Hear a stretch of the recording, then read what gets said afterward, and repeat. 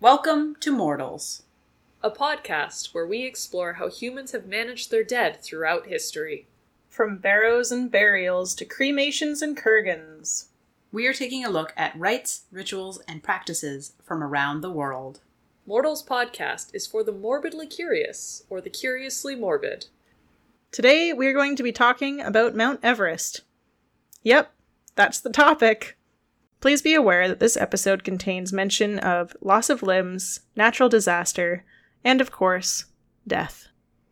Now let's get on with the show.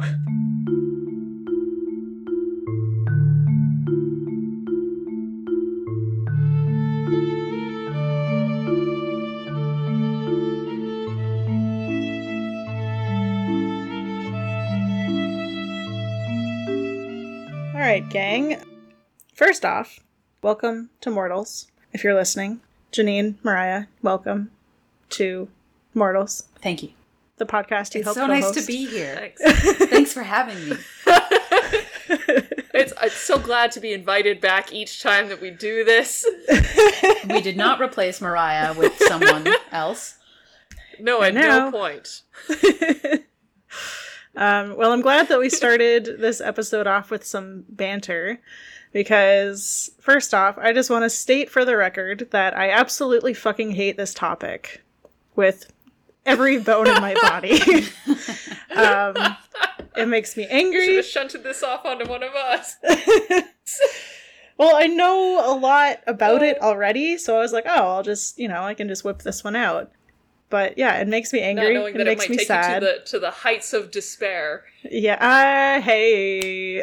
Started with the puns already.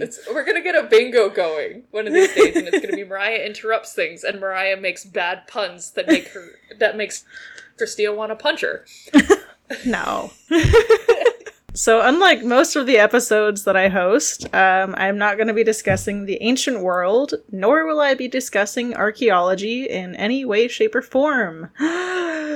Shocking. Ooh, yes. I know. For those of you who didn't read the episode title, I'm going to be discussing Mount Everest.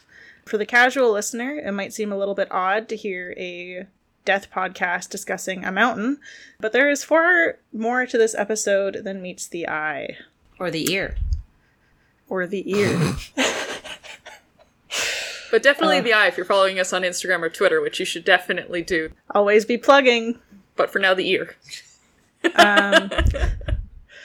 So this entire topic is something that I kind of stumbled upon one night because I have this bad habit of looking into real-life tragedies and serial killers when I am feeling low.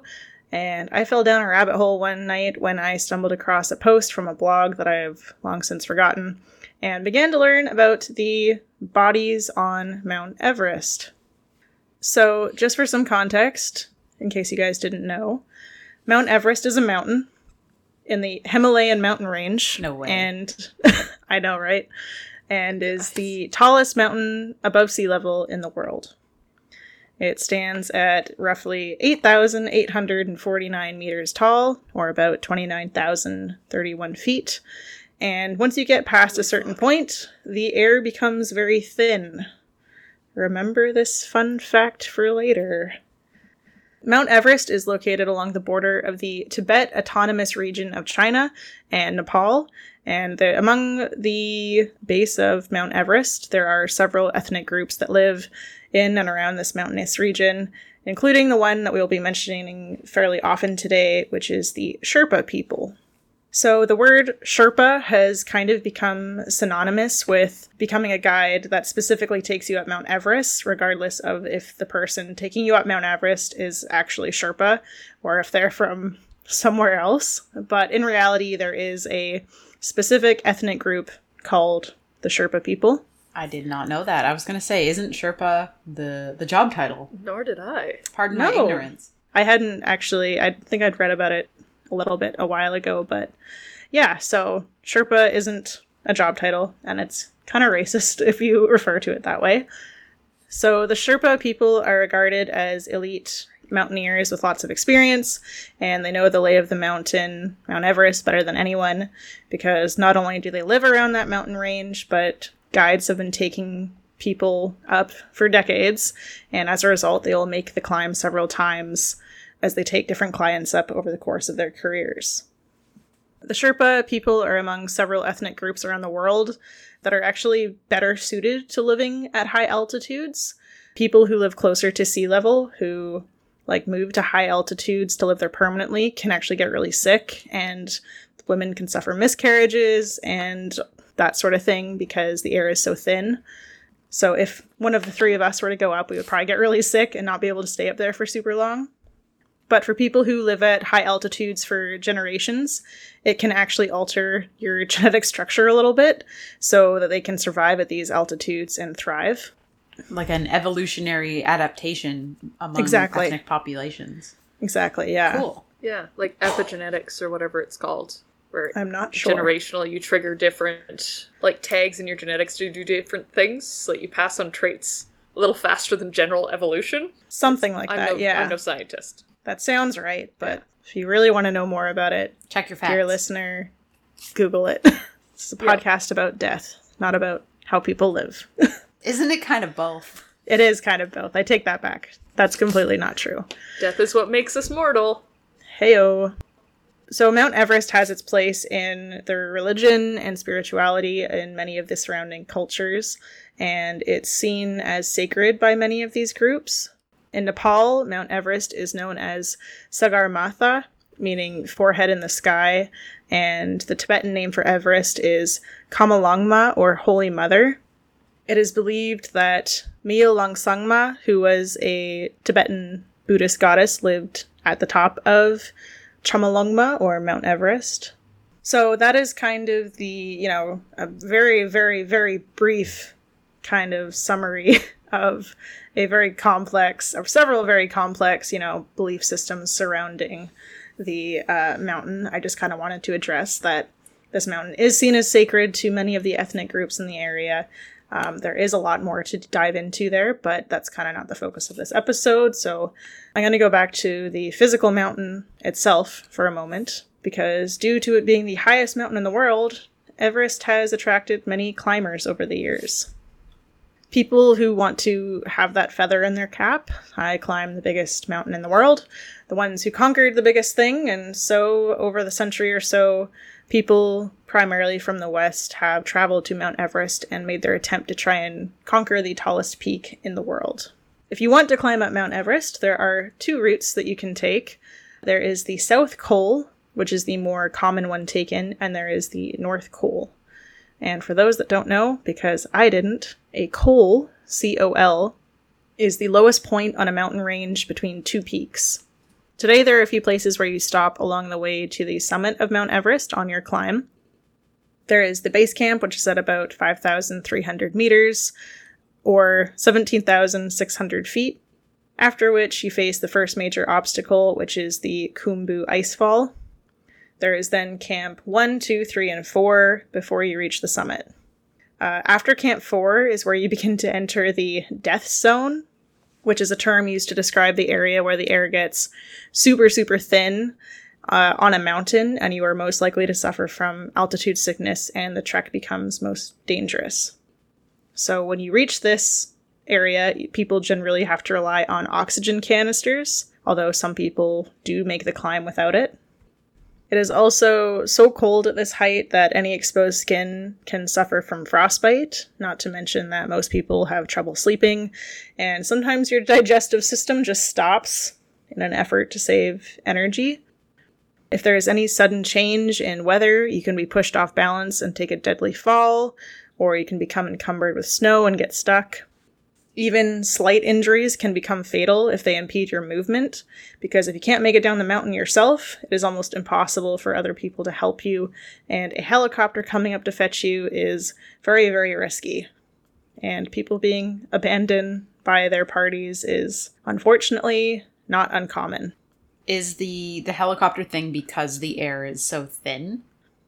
I don't have a solid answer for that. Okay, I read a book once, like a first-hand account of a climb of Mount Everest, and I think that's the reason, is because the air is so thin up there. Not only is it thin for humans to breathe, but it's thin for things like helicopter blades to actually sustain upward movement. Interesting. I think. I think that like one of the main things is weather, but it wouldn't surprise me. Like people have made it to the summit in helicopters before, but like it's very, very risky, and like unfortunately, people going up in helicopters to save people is super, super uncommon. You can also experience something called a retinal hemorrhage that can damage your eyesight and potentially cause you blindness. I read that up to a quarter of climbers on Mount Everest actually experience this, though it usually heals afterwards, and only in rare cases have people been actually blinded. And speaking of people being abandoned, at one point there was a man who did become blind and they had to leave him behind. That sucks. Why do we insist on going to places that are inhospitable to human life? I don't know, man. Space, top of mountains, bottom of the ocean. We just Gotta gotta know. know. I get the What's down there? What's the up need there? to know. Curiosity killed the cat. What's and out there? Satisfaction brought more people for some reason. So TLDR with this last little bit is when you climb Mount Everest, you are risking your life, and it is a very difficult trek, and it has claimed the lives of some very, very experienced climbers. There's a saying that's been going around the internet recently, and it's something along the lines of, there was a lot of very hopeful and ambitious people that are now corpses on Mount Everest, so maybe, like, tame your expectations a little bit, That's a good one. It's a good way to be like, calm your tits. Yeah. The death zone on Mount Everest is interestingly also referred to as Rainbow Valley. Does anybody want to guess why? I'm just throwing things out there. Does it have something to do with high altitudes and ice crystals in the air and rainbows? It does not. Okay. My guess is that it has to do with the colors of the suits that folks who die up there are wearing and are left and unretrievable. Mariah is the winner of this Ding, ding, unfortunate quiz. Congratulations. Yes, Rainbow Valley. Thank you. Rainbow Valley is where the majority of people die on Everest due to the aforementioned weather, lack of oxygen, frostbite, etc., etc., etc. And so through this area, you can see the colorful parkas and backpacks and supplies of people who have fallen in their attempt to ascend, or more likely, interestingly, to descend from the summit of Mount Everest. There are corpses that now act as landmarks for the route up to the summit of Mount Everest. If you were to climb and take the north route, which is the one that's less often taken, there is a landmark referred to as Green Boots, which is the frozen corpse of a man whose true identity people think they've narrowed down, but they're not entirely sure. But yeah, you have to pass by Green Boots at some point if you take the north route. So to put things into perspective, over 300 people have died attempting the climb of Mount Everest, and that's just documented. And over 200 bodies remain on the mountain. Wow. Now, you might be asking yourself, well, why is nobody taking these bodies down? Well, the conditions in the death zone are unsurprisingly very harsh. And even if, somebody is alive and injured, it's a very long trek. And you're essentially having to support somebody else and all of their luggage and all of their supplies. And it's even worse when it's a frozen corpse. So, yeah. They probably froze semi to the mountain as well, given the conditions. Interestingly, Unless they were on a very dry piece of rock. A couple of the bodies have been moved, so I don't think that they've frozen to the mountain, which I will come back to. Interesting. But because they are frozen, these bodies and the equipment that they're carrying is very well preserved. One last thing, just kind of about, bodies and, like, bringing them down, is that even when people are, like, very slightly injured, even if, like, you sprain an ankle or something, or, the guy that went blind, people are even having issues. Like, it's not just the weight of the body that's, preventing people from bringing them down. Like, the conditions up there suck. Like, you're in the death zone. You're in between Camp 4 and the summit. There's not a lot of oxygen. And if you have to lug somebody behind you, even if they're alive, that's still kind of really, really difficult because, you know, you're having to work extra hard. Like, you're already climbing up or down a mountain, right? And now you're having to support another human being and, you know, however much supplies that they brought with them.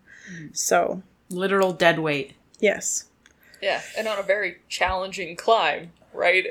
There's a reason that they need an extremely advanced and skilled guide to get up and down. And I think I forgot to mention this, but it takes almost 2 months to climb up Mount Everest. This isn't like a weekend trip. Yeah. You gotta dedicate. It shocked me. Yeah, so like that's part of the reason too, is like, I don't think it's that, from what I was able to tell, like, I don't think it's actually that difficult of a climb. It's not like it's straight up or anything. Like, it's difficult, but it's the conditions that make it so deadly, right? It's the harsh conditions over that period of time that just kind of take their toll on people. And interestingly, it's when most people actually die after they've reached the summit and are coming down, which is especially interesting. And just kind of as an aside to this is people have died trying to go and retrieve bodies. People have died trying to go and save other people. And I'm going to give you some examples of that very shortly. So who are these people that are mainly climbing Mount Everest? Well, it actually costs tens of thousands of dollars to climb Mount Everest. Anywhere between like $35,000 and $100,000. Holy moly. Yeah. I'll never take another local hike for granted. Yeah. Far more likely to survive a local hike. But true, but it also wouldn't cost me anything to do. True. So. If you're gonna die, you're gonna die for free. So that's all that cares. Hey. In this economy, that's all we can ask for. So you've got a lot of wealthy people who I guess have something to prove to themselves. But the people who climb the mountain the most are actually the Sherpa people. And I will come back to them in a little bit. But I do just want to mention that they are the people who definitely climb the mountain the most. So we have, of course, the infamous Green Boots, who I think is kind of the most famous corpse I think of when it comes to referring to the bodies of Mount Everest. But there are a few corpses that have been given specific monikers. For example, there is Sleeping Beauty, who refers to Frances Arsentiev, who died coming down the mountain and was in plain view to climbers for a number of years. She was given the Sleeping Beauty name due to the fact that she didn't actually appear dead, but instead just kind of appeared to be sleeping with a content look on her face. Her husband, Sergei, had gone back to try to rescue her after she was unable to continue the descent. They'd gotten separated, but unfortunately he went missing and was found a year later, and it's believed that he fell while looking for his wife and died. Yikes. Oh no. Yeah. Frances is no longer visible to climbers, as one of the members of her party returned with the intent to try and retrieve her and Green Boots. Ian Woodall was his name, but he was unable to get her down the mountain, so he essentially just tried to drop her to one lower side of the face so that, you know, at least she wouldn't be visible to everybody walking by. Try and give her some sort of dignity in death. Mm-hmm. There's another woman, Hannelore Schmatz, who earned the moniker the German Woman, and she was the first woman to die on the mountain. I want to read a quote from something that I found here about her that I think might tell us why her remains kind of became a little bit iconic amongst mountaineers and became deserving of a moniker. Lay it on me. It's not far now. I can't escape the sinister guard. Approximately 100 meters above Camp 4, she sits, leaning against her pack, as if taking a short break. A woman with her eyes wide open, and her hair waving in each gust of wind. It's the corpse of Hannelore Schmatz, the wife of the leader of a 1979 German expedition. She summited, but died descending, yet it feels as if she follows me with her eyes as I pass by. Her presence reminds me that we are here on the conditions of the mountain. I read that and it was like, oh, chills. That's why she's got a name. This excerpt comes from Lene Gamelgard, who was a mountaineer who was one of the survivors of the 1996 Mount Everest avalanche that killed 8 people. She wrote a book titled Climbing High, A Woman's Account of Surviving the Everest Tragedy, but she quotes another climber, a man named Arne Nace Jr., who gave us that chilling description of the German woman. Jesus. It just kind of gives you a picture of the real confrontation with mortality that I think a lot of these climbers are finding on the way up, and not just the pushing of the limits of human possibility. Mm-hmm. Right? This is probably the first time a lot of these people have ever come across a corpse. Yeah. Let alone multiple that they are looking for as landmarks. Mm-hmm. This woman is, I guess, also, you can't see her anymore, as she's kind of believed to have been swept off the side of the mountain that she was on, so she's tumbled further down. Again, at the mercy of the mountain. Mm-hmm. But I said this before, but there's so much to cover with this topic. Like, this could be like a 2-hour special just going over every avalanche and every tragedy and the David Sharp situation and all of these different things. And I'm only going to get to, 1% of them. Or one tragedy that happened that I do want to bring up happened in 2014 because there was an avalanche and 16 Sherpa people died. And as a result, there was actually a strike where the Sherpa climbing guides actually striked. Being a climbing guide pays really well for these people. In Nepal, it is a very lucrative job, but it is obviously very dangerous. And many of the Sherpa guides have sustained long-term medical issues due to frostbite, missing fingers, and altitude sickness, the sort of injuries that come with hiking and mountaineering. Yikes. I mean, they're well paid for a reason. Mm-hmm. Well, they're well paid within the economy of Nepal, but True. From outside looking in, they're not paid very well. But a lot of the Sherpa guides are getting fed up with people coming to Everest as more and more inexperienced climbers are coming. And these people are not only putting themselves at risk, but are also risking their guides as well. Just as like a fun fact, one of the guides, whose name I can't remember at this exact moment, he made his 25th climb up Mount Everest, and he keeps beating his own world record. So it just kind of goes to show you that, the people that live there and make their living off the mountain are the ones who are going up and kind of risking themselves the most often. Jesus Christ. Another day in the life, eh? Going to climb Everest again. Yeah. Again. Yeah. The worst commute. Yes. I keep putting things in context, but I'm going to do it again. The last years without known deaths on the mountain were, get this, 1977, and any other guesses on what other year it was? 2020. Because I don't know if you guys know this, there was a pandemic in 2020, and, people weren't traveling as much, and so you need a permit to climb Mount Everest, and they suspended those, so people weren't really flocking to Mount Everest to climb it. But yeah, 1977 and 2020 were the only years in the last, I think it's 50, 100, whatever. That's over 40 years that every year someone dies. And if you're curious, it is currently October 2021, and despite the COVID pandemic still raging in Nepal and Tibet and all around the world, Canada, where we are, people have begun to start climbing Mount Everest again, and 2 people so far have died in 2021. I mean, isn't climbing season, though, pretty early? It is in the spring, so they did die, I think it was back in May, at least that was the news article that I was reading, was dated to May. But yeah, back in the spring sometime, 2 people died. It was a Swede and an American. I wonder how much climate change is going to affect the climbability of mountains like Everest. I think it will certainly, as things start heating up even more and more.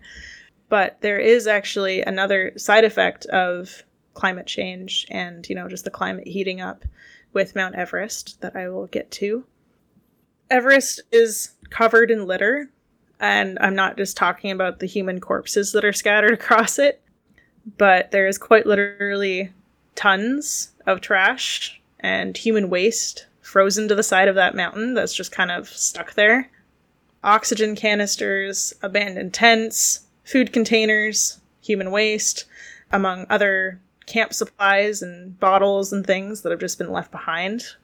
So in 2019, the Nepali government launched a campaign to clear a bunch of trash off the mountain, and they started an initiative in 2014 where anyone visiting Mount Everest has to pay a $4,000 deposit, and if you come back and you return with 8 kilograms or 18 pounds of trash, which is about the average amount that a single person produces during their climb, they get their $4,000 back. But if you don't, tough shit. Good for them. But there is a concern with this that because of the pollution on the mountain, that as the ice begins to melt and thaw, there is a concern that all of the pollution that has been gathering on the mountain will begin to affect the watershed and everyone who lives off of the watershed, further down the mountain and in that range. So there's a lot to kind of consider there. Yikes. Yeah, especially with the presence of human waste and human corpses, both of which can have some serious effects on water. Yeah. Again, I tried to trim the fat a little bit on Mount Everest, as there is a lot to talk about with this, but I just kind of wanted to cover some of the main points about the bodies of Mount Everest and just the fact that people keep going even though they're inexperienced. They can't necessarily make the climb, and they're going and they're dying. Even experienced mountaineers are going up and are unable to make it because, it can be something as simple as there's a change in the weather and, you slip and break your ankle and you can't walk. Mm-hmm. I mean, something as simple as that, or there's avalanches, there's blizzards. It seems very much like one of those situations while, most people get off the mountain fine, but you walk by a reminder once you get up to past Camp 4 of what could go wrong if you're not, super careful. And even if you are careful, Mother Nature is just going to do its thing. Careful and lucky. Yeah. Yes. Nature is true neutral. It does not give a fuck. Yes. Absolutely none. I'm kind of reminded of, on the opposite end, undersea scuba divers who do the caves. And quite often people will die in, super tight underwater caverns. And just places that humans should not go and require a lot of equipment and training and oxygen tanks to get to. Very unfortunate final resting places. Yeah. Space, deep ocean, the tops of mountains. I like how whenever we do an episode, we come up with another episode. Well, it's funny, too, because you were like, oh yeah, 1977, this is the year where nobody died there, and I'm like, that's the year of the last execution, so someone was dying by another unlikely means. That's the year Star Wars came out. So now you, listener, have 3 fun facts about the year 1977. Is this just the 1977 podcast? Yeah. What else? Maybe we should just focus on, zero in on 1977. What else? What other kind of weird deaths happened that year? Grovey. Yeah, Is that the 60s? I think that's 60s. That sounded very Austin Powers to me, so yes. Yeah. 1960s. My decades aren't that. Shagadelic, baby. Mm-hmm. I think that one of the things that immediately came to mind when you were talking about, well, they just leave the bodies, right? You have to leave the bodies, is kind of the moral dilemma as a climber that you'd come upon. I mean, depending on your culture, a lot of human cultures, we want to honor or give the body of someone who's died dignity in some way after they've died. And so if you're climbing this mountain and you come across a dead body or someone in your climbing party happens to die, a lot of people's initial inclination, I imagine, let's take the body down, let's do something to, give them this dignity. But when you're on Everest, you're quite literally, if you choose to do that, you are quite literally putting yourself in mortal danger, more mortal danger than you are already in. So at that point, like, morality is kind of flying out the window, and it's every person for themselves. So like how do you navigate that? Like, how do you make that moral decision to just save yourself? And does that, in my mind, that signify something to me that I wouldn't even make the choice to climb Everest, because I don't think I could handle that moral quandary of leaving someone behind, right? Yeah. No, and, you know, like, all of these stories that I've been reading about Everest, I'm like, I don't know how you could come back from this. And at times, you know, some people have had to quite literally climb over corpses to get up Everest. Like, yeah, great job. You climbed a fucking mountain. But at what cost, you know? Yeah, ego over your humanity, essentially. There is something that you said that I kind of want to touch on, though, because just as far as dignity of bodies that are, you know, having to be left, and I should have mentioned this earlier, but people try and find ways to give these human remains dignity, even if they can't necessarily do it in a way that is traditional.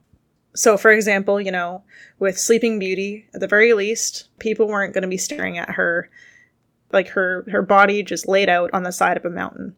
You can, unfortunately, I'm not encouraging this, but if you see a picture of Sleeping Beauty before she was moved, Frances was her name, she is literally just, like, lying out in the open.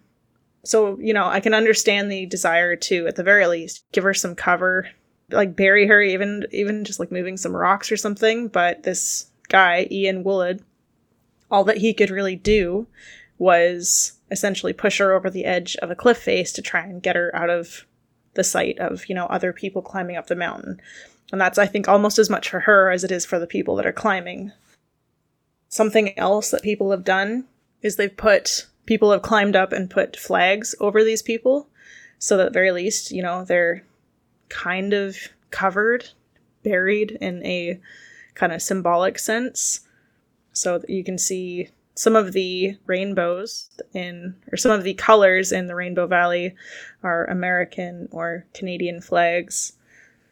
So people have had to adapt how they deal with grief on the mountain and how they deal with the presence of human remains. Yeah. Because, you know, there's no other way to really deal with them aside from getting them out of sight, whether it's pushing them off a cliff or covering them in a flag and some sort of symbolic burial. Yeah, the flags are kind of like a mountain unique grave marker in a way. Yeah. Yeah.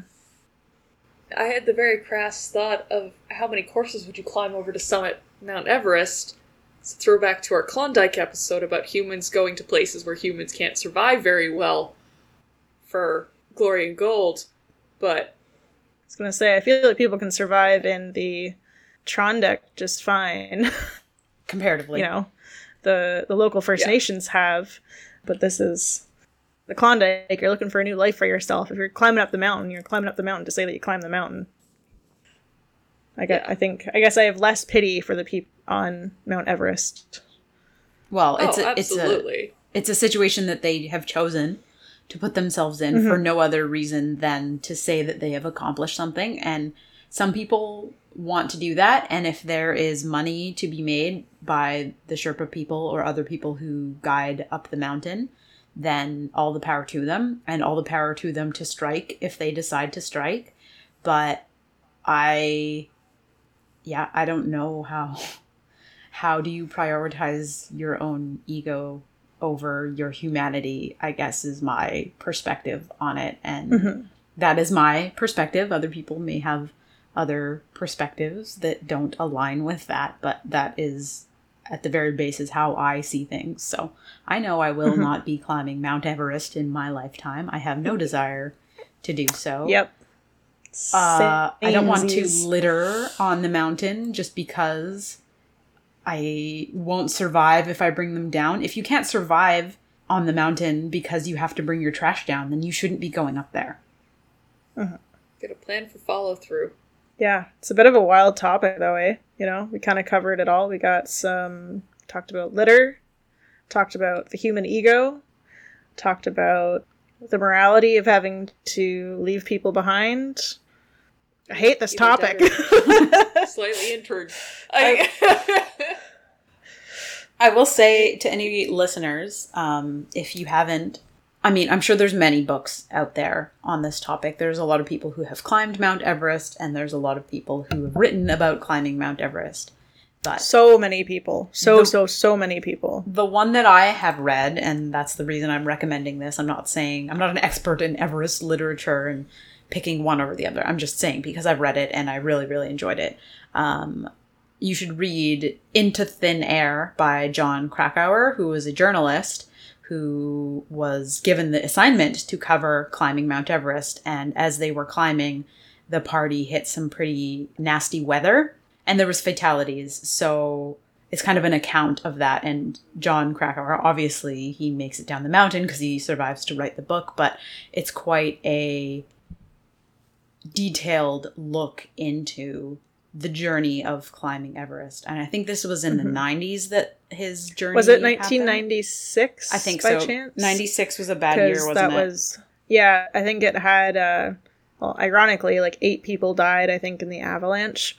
Or in the, was it a blizzard or an avalanche? There was a blizzard, yeah. Yeah, but it was still somehow, like, a lot of people died in that one incident, but it was still like a low year for fatalities, like over the decade or something, like, which is just awful. It's like, yeah, there was like a mass fatality event, but it's still better than most years at Mount Everest. The book that I mentioned earlier and the quote is another person's account from that same event. So a lot of writing came out of the 1996 Everest disaster. I was just going to say the mass casualties probably contributed to the lower numbers because people probably were like, I'm going to either delay or I'm going to cancel my trip because 8 people just died in one fell swoop. Swoop, yeah, not sloop. That's swoop. true. So it's probably some amount of highs to lows that evened out to make it a lower number year. But Jon Krakauer is an amazing writer. I've read his other book about the kid who went to Alaska. And I'm no journalist, I can't speak to journalistic integrity, but he's an excellent writer.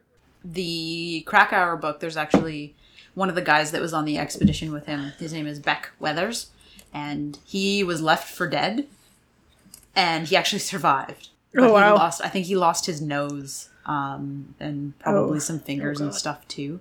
A lot of people lose fingers and limbs because, like, anything above that death zone level, it is so cold.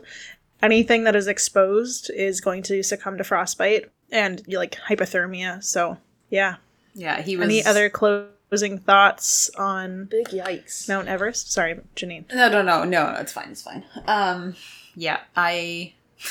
don't ever want to climb Everest. I mean, all the power to you if you do want to, but don't make yourself a burden. Don't litter. Don't be a body that comes loose when the glaciers melt. Yeah. Interestingly, there are actually other mountains that have a higher death rate. So they say about 300 people have died on Mount Everest, right?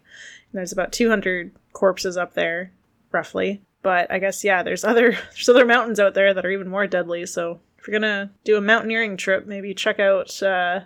Make sure you know your conditions is the good thing. Mm-hmm. Isn't, in sort of the same range, isn't there one called K2 that's also pretty challenging? I believe so, yeah. Yeah, but everybody knows Everest because it's the name, so.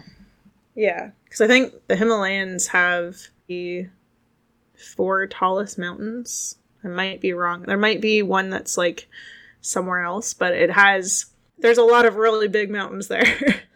That are comparable to Everest as far as difficulty, I think. Not as difficult because it's higher, obviously, but... I believe there's a board game based off of K2. That's much more accessible for people than actually going to climb it. $20 for a board game as opposed to, $35,000 to climb a mountain. At minimum. And potentially die. No, I'll take the board game. Mm-hmm. Yep. Well, thanks for sticking with me through this episode. of this topic that I hate. I am now sad and mad and angry and sad because a lot of people died and they didn't have to, and they died in very tragic and kind of heartbreaking ways. But look at your conditions if you're going to go mountaineering. Please don't climb Mount Everest. Or if you do, pick up a body on your way out. And stay safe out there, mortals. Goodbye. See ya. Bye-bye!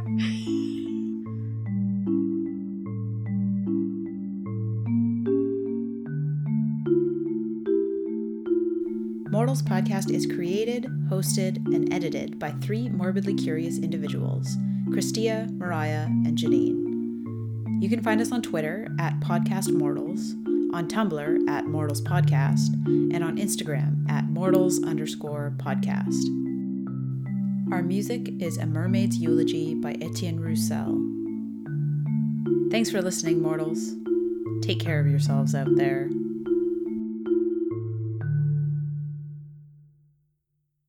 I also get slight throwbacks to my teacher discovering that Canadians don't pronounce T's in a lot of things, such as in mount and mountain or curtain. They'll say mountain or curtain. Curtain. Toronto. Yeah. Toronto. We don't use the T, really. No T. Toronto. Only if it's at the beginning. Who needs that other T?